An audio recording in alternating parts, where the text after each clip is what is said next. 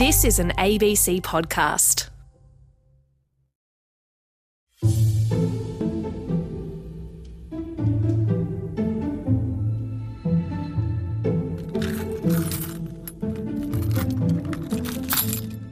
There are few things more irritating in life than losing your car keys. Completely forgetting where you've put them. They've just vanished. Well, there are actually a lot of things more irritating than that, but you know what I mean. Forgetting, having a bad memory, that's a sign of age, of getting old, of deteriorating. In our world, memory is good and forgetting is bad. It's as simple as that. Or is it? The new science of forgetting is attempting to turn that idea on its head, or at least to get people to be less black and white about memory. Far from being a failure of the brain, forgetting, it's now suggested, is a crucial part of the way our minds function. Hello, Anthony Fennell here. Welcome to Future Tense. So the scientific study, the proper scientific study of memory, we date that to a monograph published in 1885 by someone called Hermann Ebbinghaus, who wrote a book in German that is translated as On Memory. Dr. Oliver Hart from Canada's McGill University. It's the first time someone studied memory systematically. And what's interesting is that from this work survived many things. And one thing that is very prominent is the forgetting curve that he basically found. And that is, I would say, textbook material now in all psychology classes all over the planet.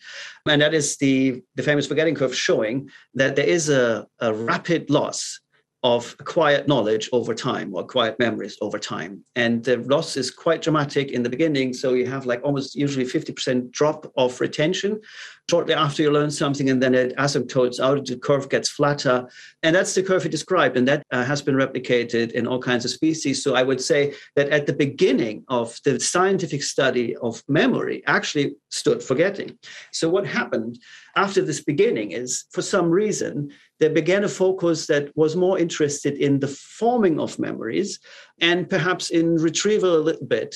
And so forgetting became like something that moved a little bit into the back. In other words, we forgot about forgetting.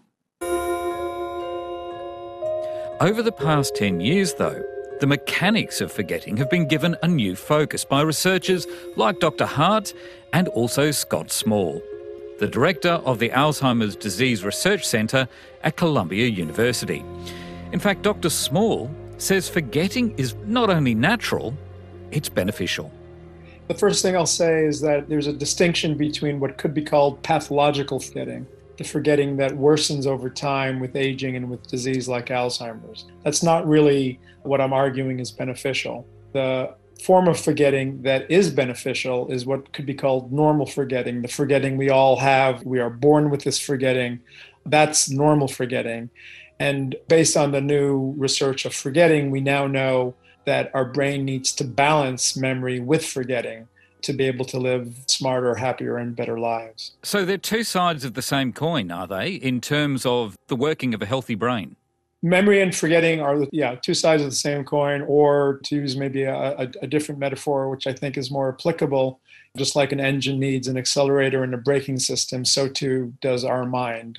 Why have we and why have scientists put so much focus on memory and the need to remember over time? And why have we, pardon the pun, but why have we forgotten about the possible benefits of forgetting?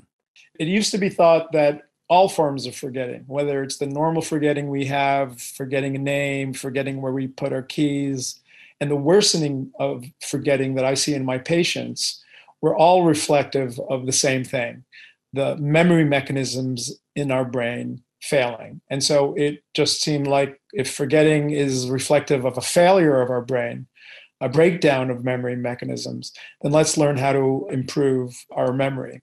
And what has happened in the last 10 years or so, which is the new science of forgetting, is that we now know that the neurons in our brains have two mechanisms that could be called nanomachines in the cells of our brains, our neurons.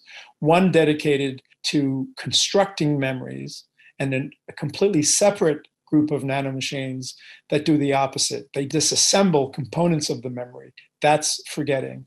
So now that we know that we have two mechanisms, it's now plausible to ask, well, if nature endowed us with separate mechanisms, they must be beneficial. Now, that, of course, is not always true. But if one revisits neurology, psychology, psychiatry, one can see many examples where we really need our normal forgetting to countervail, to squelch, to sculpt our memories. So forgetting can be positive, but what's its evolutionary purpose?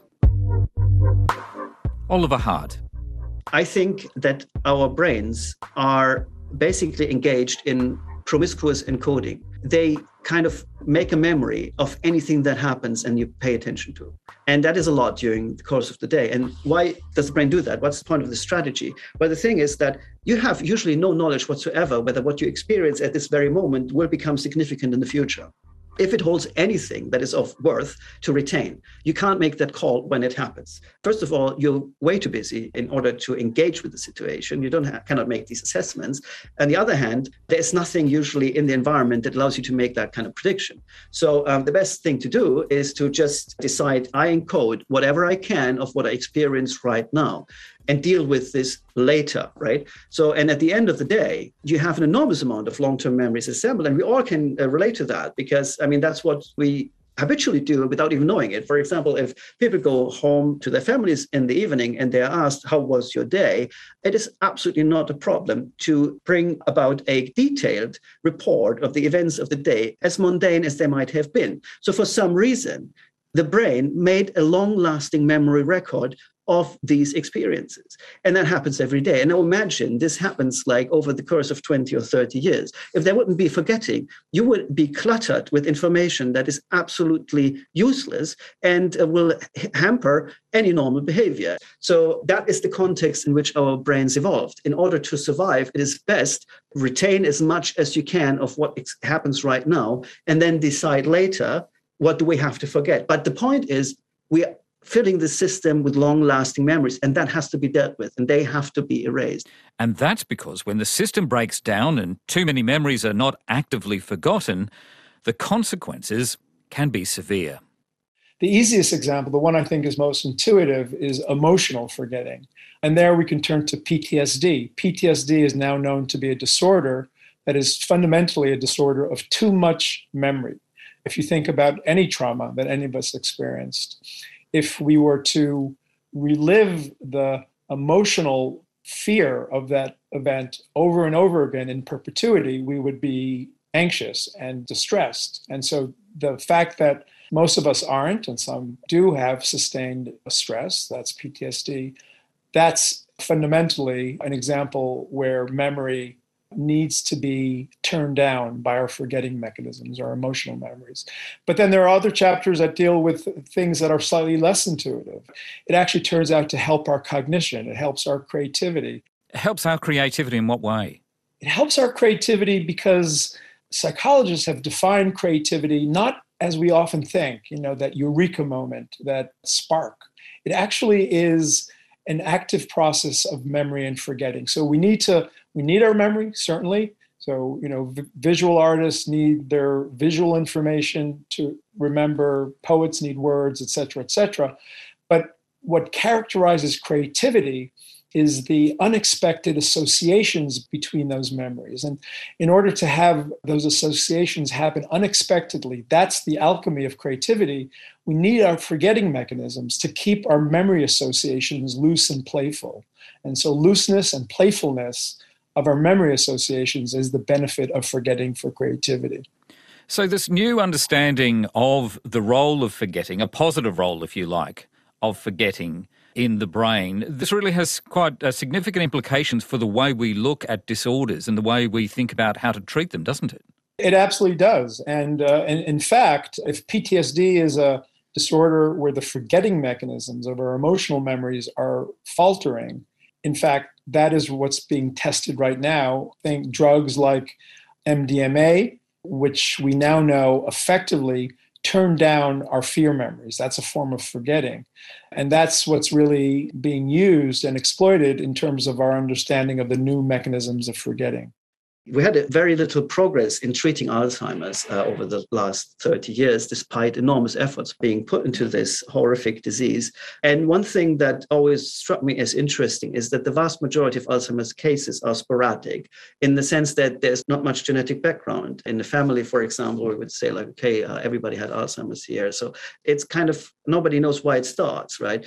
And I have the impression, after all the research that has been surfaced on active forgetting processes, that it's possible, and we need to test it, that Alzheimer's could be a lifestyle disease, in the sense that our brain is kind of designed to deal with a lot of memories being encoded per day, in that it has accompanying very active forgetting processes that are highly engaged. And we could think of, well, when our lifestyles actually no longer promote these inputs, when things get out of balance, perhaps these forgetting processes are slightly overactive.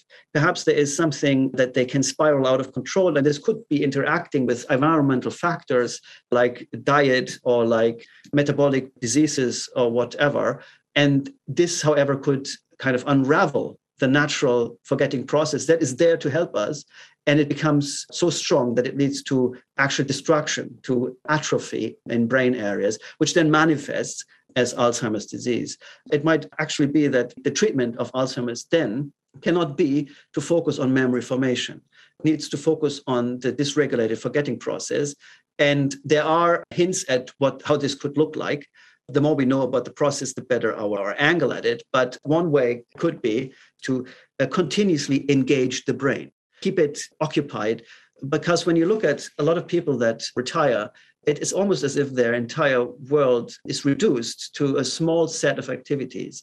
And compare that to what happened before. Their social network shrinks. They have not much to do with work anymore. The thing is, like, you can imagine how a life becomes less and less rich in the diversity of stimulation a brain receives. And perhaps that, along with certain lifestyle choices, could lead to a forgetting system spiraling out of control. There is a spectrum, isn't there, to memory? We know that some people have very good memories and some people not so much. Is it the same with forgetting? Should we look at forgetting in that sort of way? Yeah, that is a good way to look at it. It's just like height and weight, there's a normal distribution. There are some people who have better or worse memory, just naturally. There are some people who have better and worse forgetting, and it turns out the one has to be balanced with the other. There are conditions where people have too little forgetting, and it's a sort of pipe dream to have photographic memory. We all think we want that as a superpower, but like all superpowers, it comes with the dark side.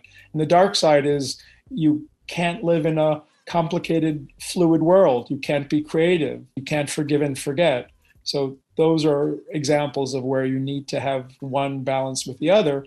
And that's certainly the case, that there's a normal distribution across all of us. In a healthy brain, how do we prioritise memories? Are there certain types of memories that we will tend to forget, that tend to get purged first? Do we know that kind of detail? A lot is known at the psychological level to address that question. And there certainly are some memories that are more salient and tend to be stickier. Emotional memories, right? Seeing the face of a bully, even 20 years later, will provoke a memory response. So emotions tend to be highly memorized. What's interesting, if I might add, is it's not all emotions. We tend to spray paint our mind with negative emotions. There's this great quote, I think it's an old French proverb, that whiteness doesn't show up on the page. Our brain tends to record bad memories or fearful memories more than happy memories. And then, of course, you can layer on degrees of complexity, things that are truly important for you in one's profession, etc., things that we repeat over and over again, we tend to remember better than things that we don't. There's been a lot of research, there's been decades of research on the mechanics of memory. Where is it at in terms of forgetting? What the new science of forgetting has really uncovered is exactly what you're describing, the mechanism. So we knew from the last 50 years or so, including work by my mentor, Eric Kandel, for which he won a Nobel Prize, on the mechanisms of memory. We know the nanomachines inside neurons that construct our memories by building up the connections across neurons. And like I said at the beginning, it used to be thought that forgetting was just a rusting of those mechanisms, a sort of passive process. But now we know the specific molecules that make up the nanomachines that carefully disassemble our memories, that carefully lead to forgetting. We've been talking about forgetting at the individual level, but you also extrapolate this idea that there's a positive role for forgetting that should be remembered at a societal level. Could I get you to explain that idea to us? Yeah, so I mean, I think it's easy to say, well, if in a community and in society we're people, and if every person has memory and forgetting, and there's such a thing as communal memory, communal forgetting. We all have memories of our country, of our community, of our family. That's communal memory. And this is now delving a little bit into philosophy and morals and ethics. There are books written by philosophers on the ethics of memory, and there's also an ethics of forgetting. And so I'll just give you a very simple example.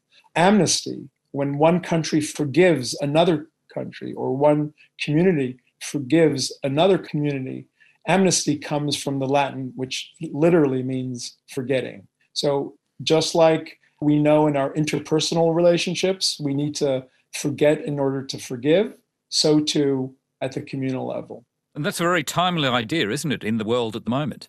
It's extremely timely. And in fact, we're living in a more and more polarizing society, but also in the era of the pandemic. And it's really interesting that, let's take PTSD, for example. One way to prevent PTSD when someone's exposed to a trauma is to make sure that they remain social, highly socialized with their friends, family, living a life with love and laughter.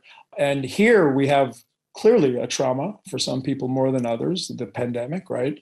And yet our medical recommendation is to socially isolate.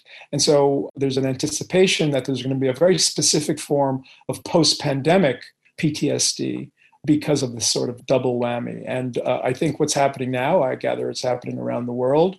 I think government officials are not only considering the medical consequences of the pandemic, but they're starting to think of the mental consequences as well. So there's going to be, it is anticipated, I think, by the psychiatric and psychological community that there will be a very specific form of post-pandemic stress disorder. Dr. Scott Small, the head of Alzheimer's research at Columbia University and author of the newly released book, Forgetting: The Benefits of Not Remembering. And before him, Dr. Oliver Hart, a psychologist at McGill University. The program you're listening to is called Future Tense, available via the ABC Listen app in Australia or wherever you get your podcasts. I'm Anthony Fennell. And don't forget, if you come across an opportunity to rate or review our program, please do. It's a great way of spreading the word.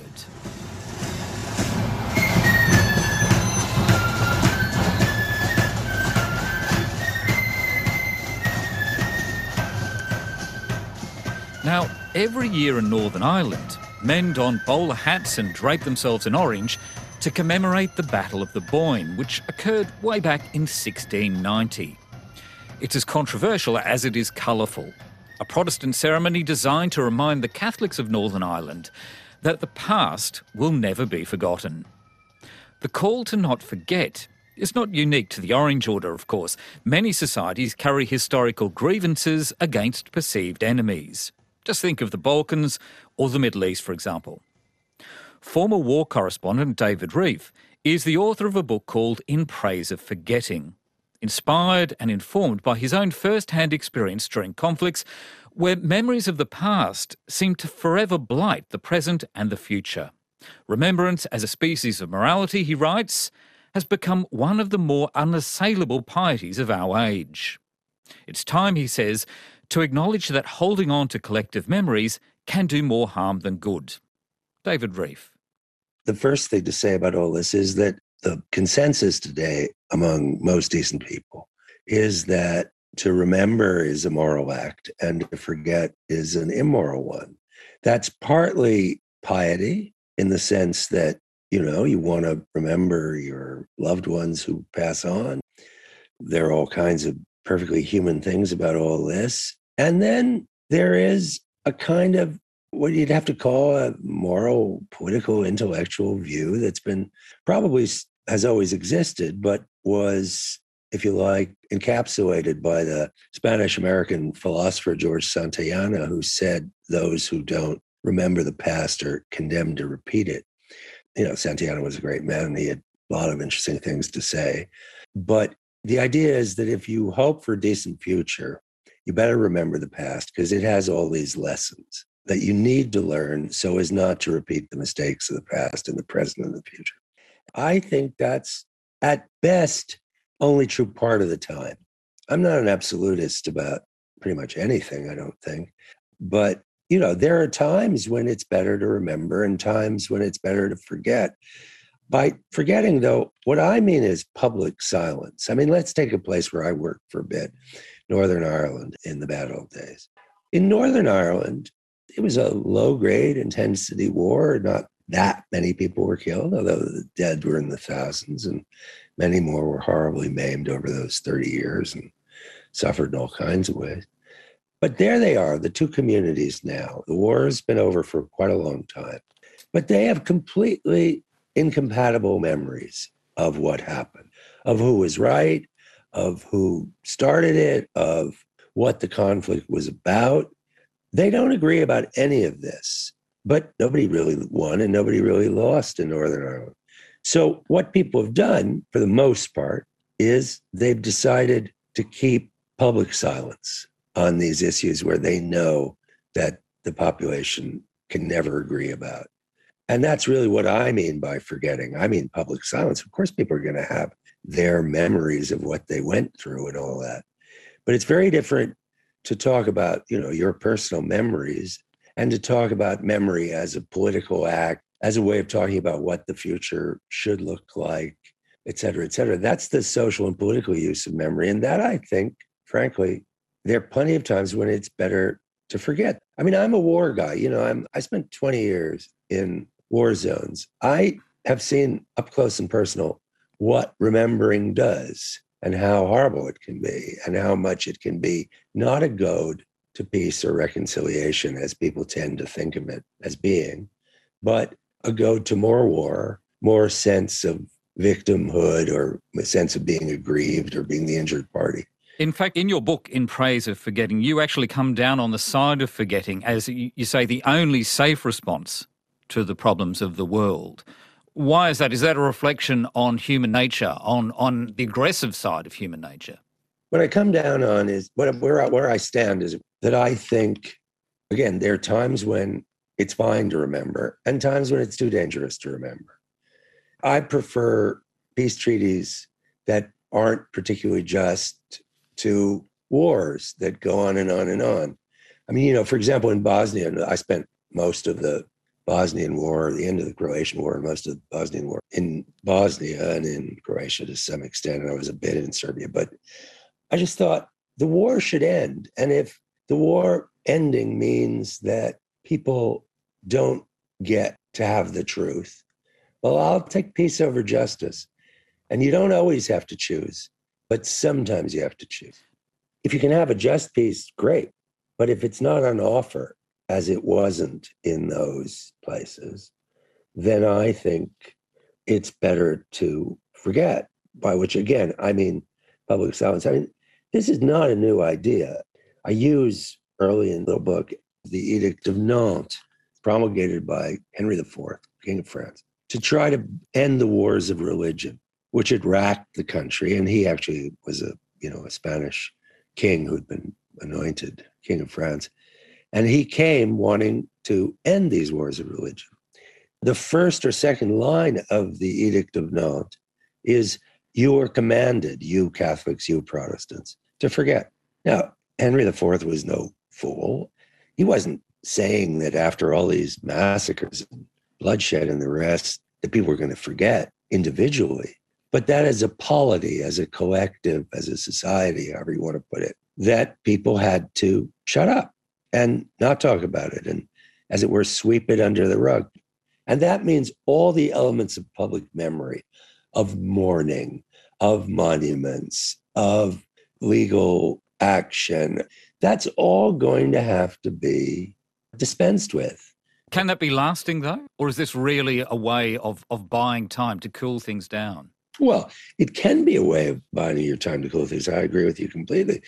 For example, when Franco, in the Spanish case, the dictator finally, he died and there was a short interregnum.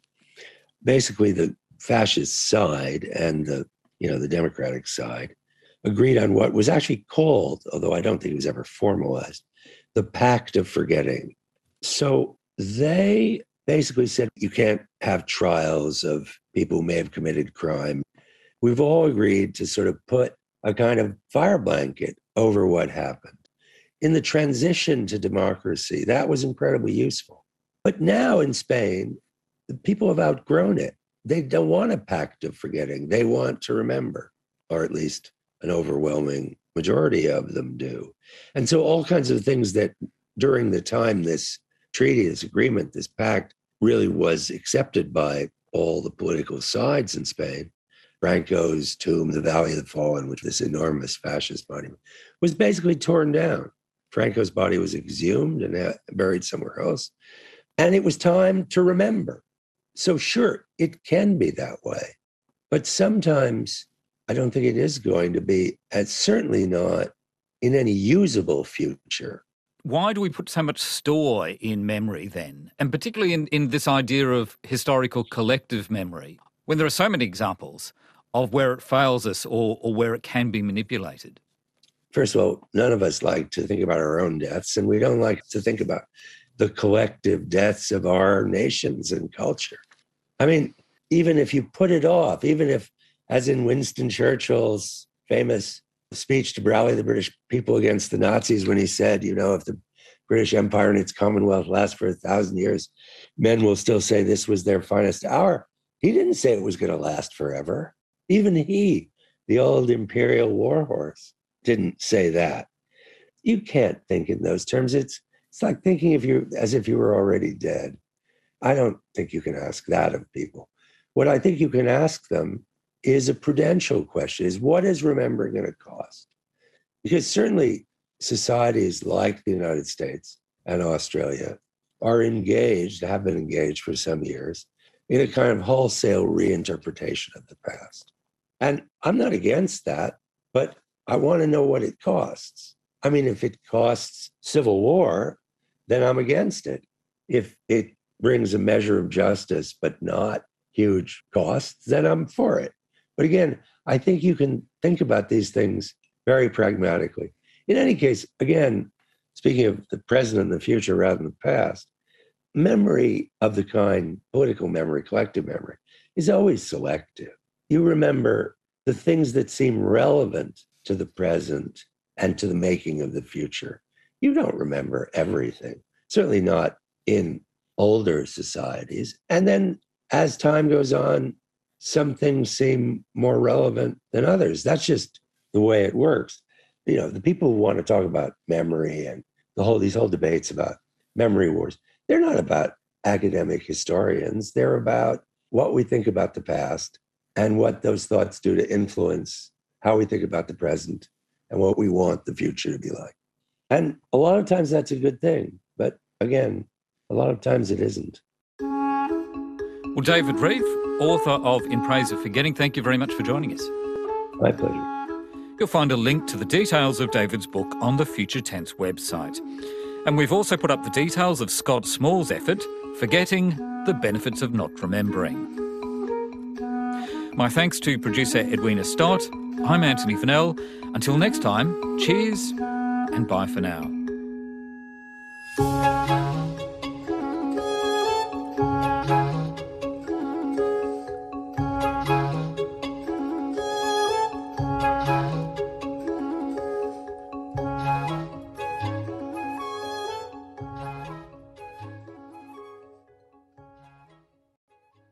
You've been listening to an ABC podcast. Discover more great ABC podcasts, live radio and exclusives on the ABC Listen app.